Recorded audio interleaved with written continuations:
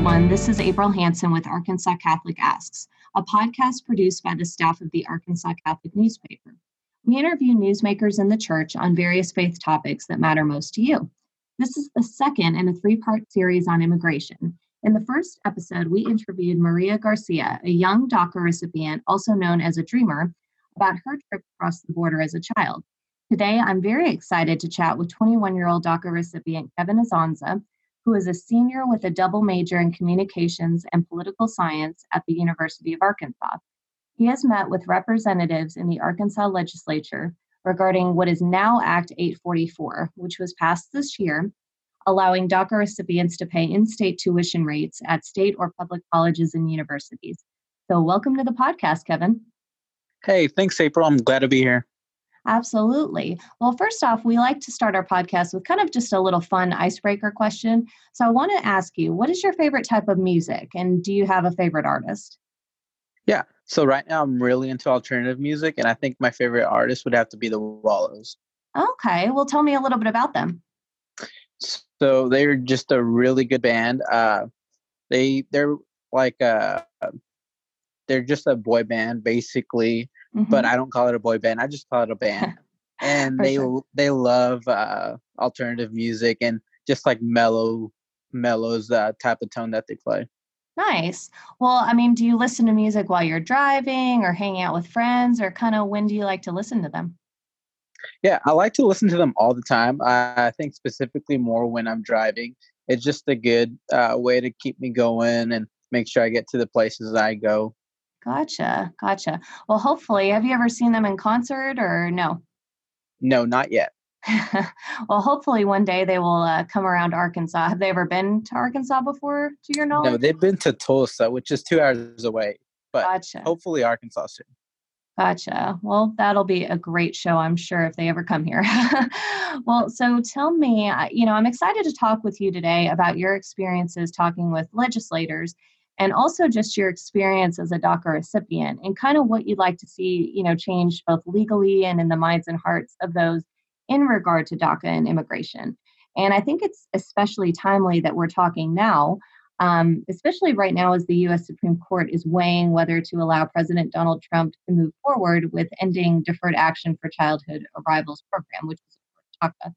So according to a November 16th NBC News article, DACA has allowed almost 700,000 young adults who have been in the United States since they were children without legal status to go to school, work, and just live without the fear of being deported. So I wanted to ask you first, Kevin, what do you think of this Supreme Court proceedings thus far?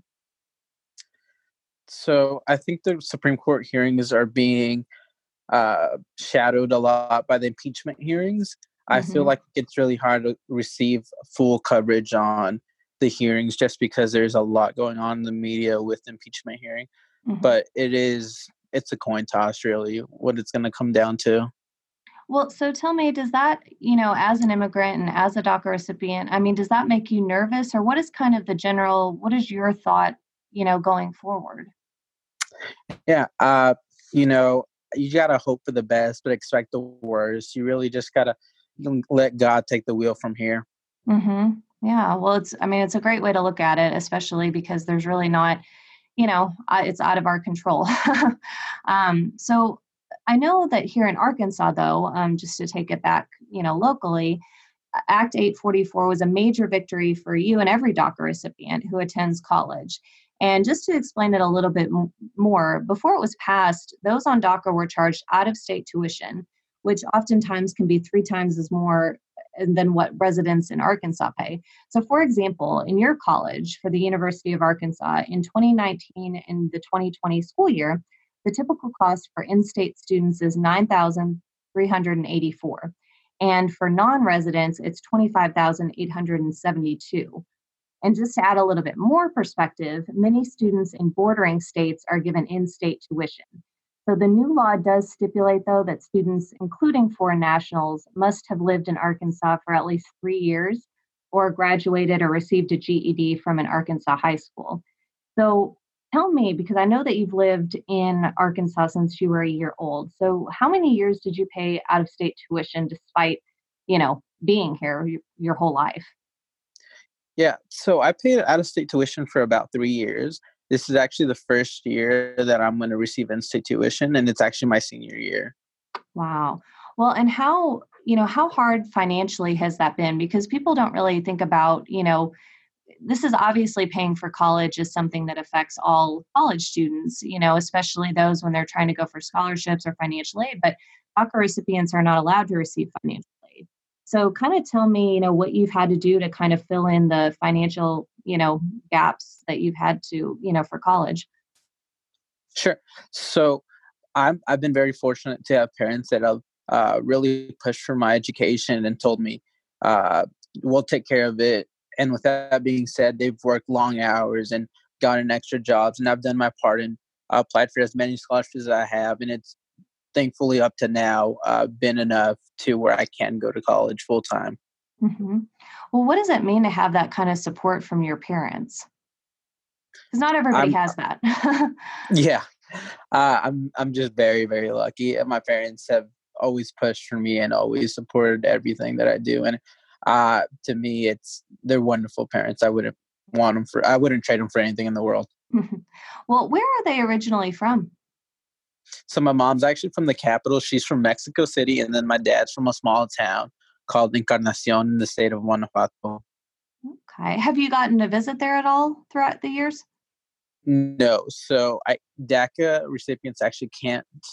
Before the Trump administration came into office, DACA Mhm. recipients could apply to leave the United States, but currently they can't, and Mm, so I haven't been able to really go back to Mexico since I left. I see. Okay. Well, I want to talk about the campus culture at U of A.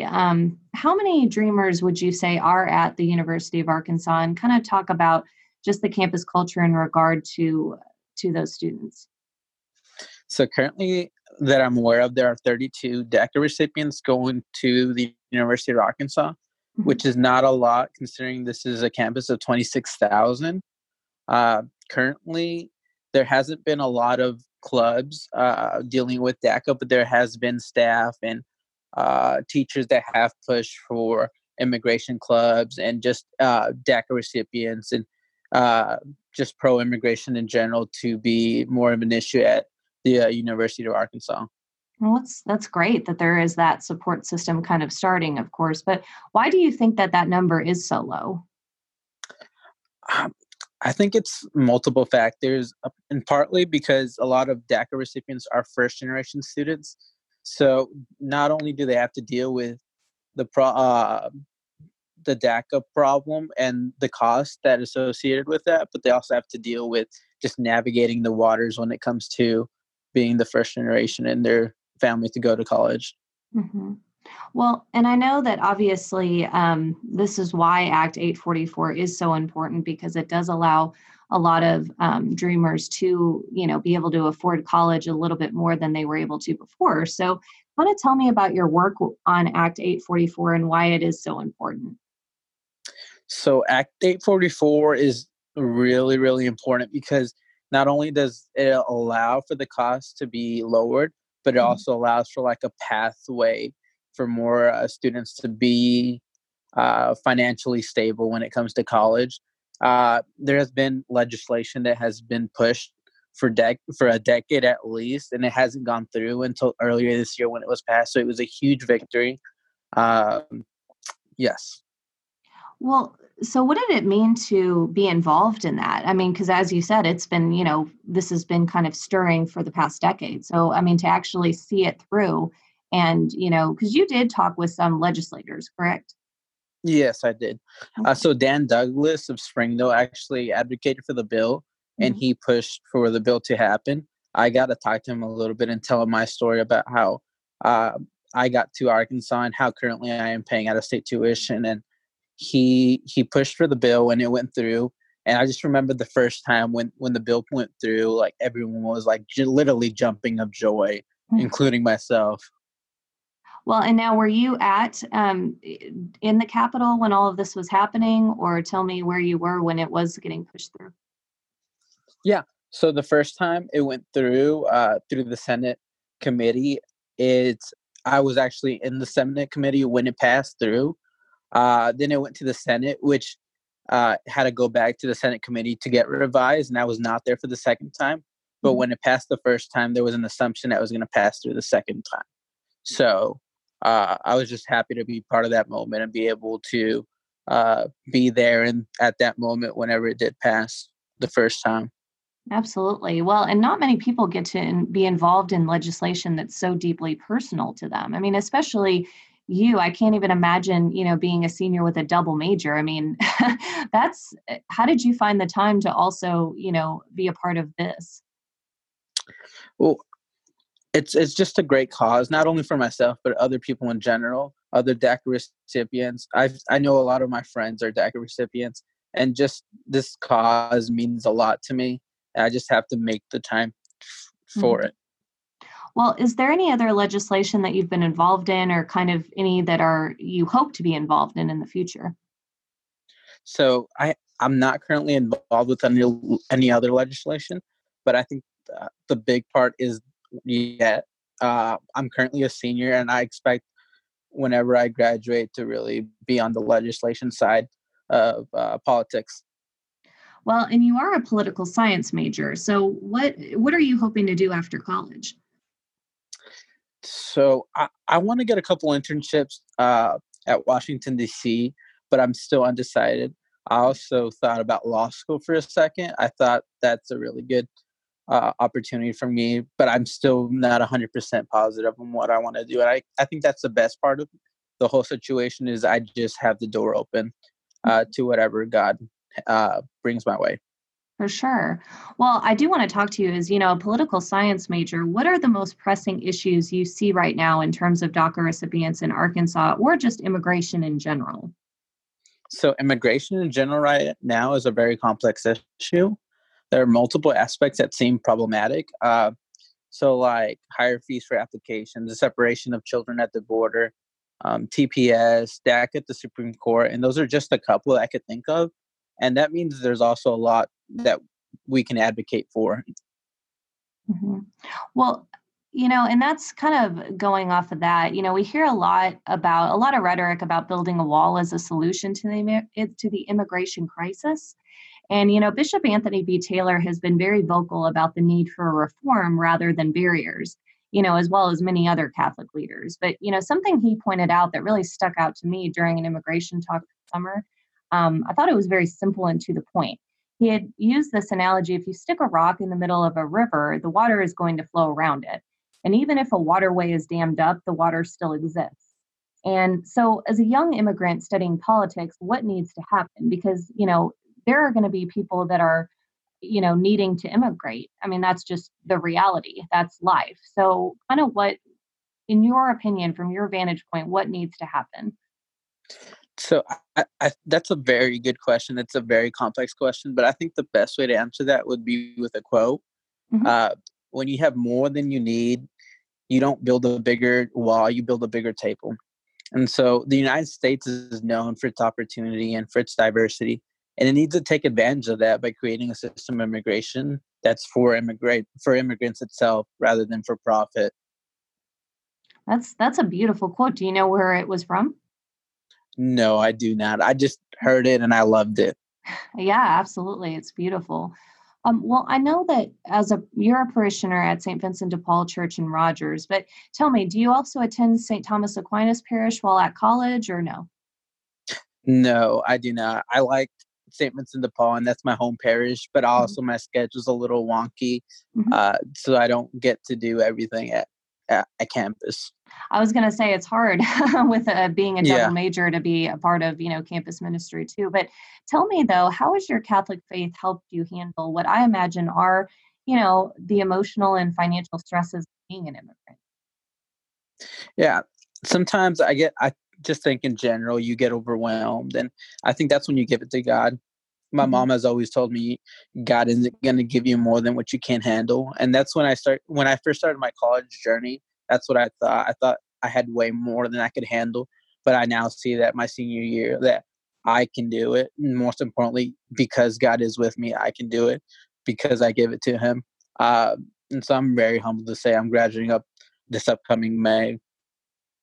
That is wonderful. Well, and what can Catholics listening to this podcast, do in terms of getting their voices out there for immigration issues, especially those that may want to get involved in the legislative side of things, but are just not really sure how to do that?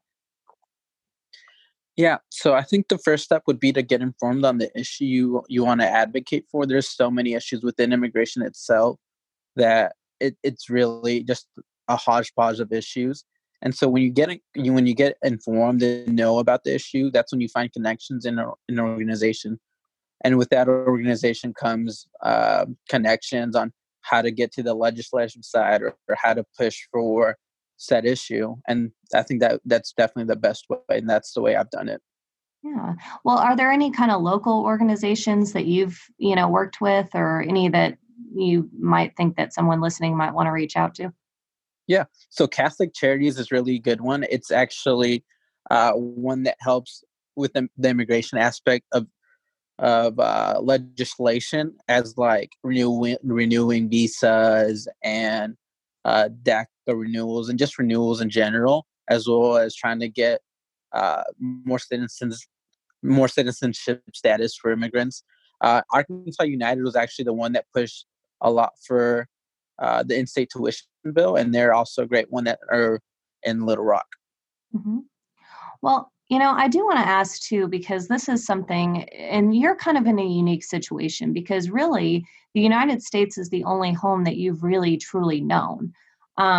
So tell me, how have you encountered anyone that maybe is not, maybe a little bit ignorant to immigration? Or, I mean, how do you kind of handle that as somebody who essentially, has been a part of the United States their whole life, but technically, if you want to look at it legally, is not?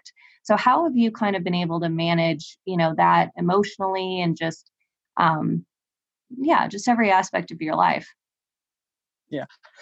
So everyone's entitled to their own opinion, and my job is to inform them of how, although I am protected under deportation, I can't really receive status. And that's something a lot of people don't understand. But when you do talk to people and you let them know, hey, like, I'm in that situation, I think it totally puts a face to the problem and to the issue. And that really changes the whole conversation. And it's really beautiful to see when you talk to people that don't know something about the issue and just assume, and then you let them know with information what's really going on, that their attitude completely changes. Absolutely. Well, and that's what we're trying to do with this immigration series as well. Just really, you know, sharing stories of immigrants, and just kind of, hopefully opening some hearts and minds. And I really appreciate you taking the time to talk with us today, and um, sharing your insight and your experience. And I want to say that we end our podcasts generally with a prayer relating to today's topic. So, Kevin, I understand that you've brought a prayer. So tell me, what is the topic of the prayer? So it's actually one that I found. It's by Bishop Nicholas Mhm. of Brooklyn. And this is just a general prayer for immigrants. Okay, wonderful. Let's go ahead and pray. In the name of the Father, Son, Holy And the Spirit. Holy Amen. Spirit. Amen. Lord, we pray for your protection of all refugees, immigrants, and displaced people in the world today. You experienced the life of an immigrant in your flight to Egypt, when Joseph and Mary fled their home to protect your life. Today, this phenomenon continues in a world that does not respect the vulnerable. Help us respond to the needs of these people, our brothers and sisters. You told us that when we welcome the stranger, we welcome you, and the reward of that assistance is not forgotten on our day of judgment. We invoke the migrant family of Nazareth to protect those who migrate today. Keep them safe and bring them to your destination with guidance. Amen. Amen. Well, thank you, Kevin, so much. And, for taking the time to share your story with us today. Well, thank you for having me, April. It's been a pleasure. Absolutely. And I want to remind all our listeners to like and subscribe to Arkansas Catholic Asks podcast, and also follow Arkansas Catholic on Facebook, Twitter, Instagram, and our website, arkansas-catholic.org. And check back next month for part 3 of our immigration series on Arkansas Catholic Asks.